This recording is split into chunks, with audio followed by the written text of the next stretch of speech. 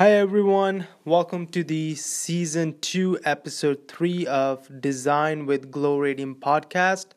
In this episode, I'm going to give you a overall idea of different steps that happen from a submission of a fire sprinkler design up until a final sign off on the permit.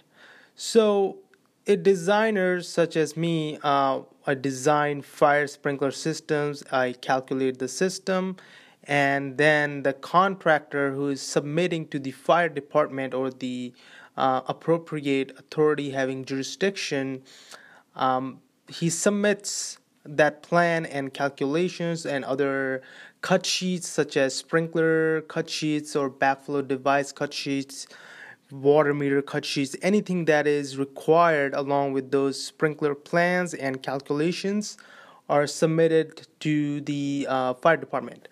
Once they take in those documents, they look over the plans and the calculations. They would have a team of a fire marshal, of plan checkers, professional engineers. They take a look, they review it, they reference to the structural drawings, architectural drawings, and eventually if they have any questions or any revisions for us to make, they send out comments, and as a designer we take care of those.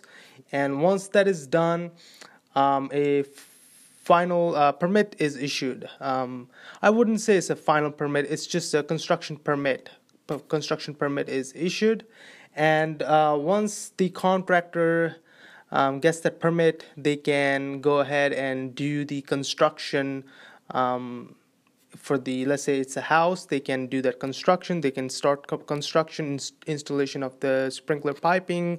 They can start installing fire sprinklers, and basically they go ahead and start with their project. And once they are ready for a inspection, so there are now two types of inspections. One is rough-in inspection, and second one is a final inspection. So rough-in inspection is basically whatever piping the contractor has installed, the inspectors take a look at it, they inspect it, they see everything's up to code, they look at the hangers, and if they're okay, they sign off the rough-in inspection on that permit that they got it initially. A second type of test that is done is a hydrostatic test, which is basically the entire system is pressurized to 200 psi, and it is tested for 2 hours. And the basic purpose is to determine if there are any leaks in the system or not.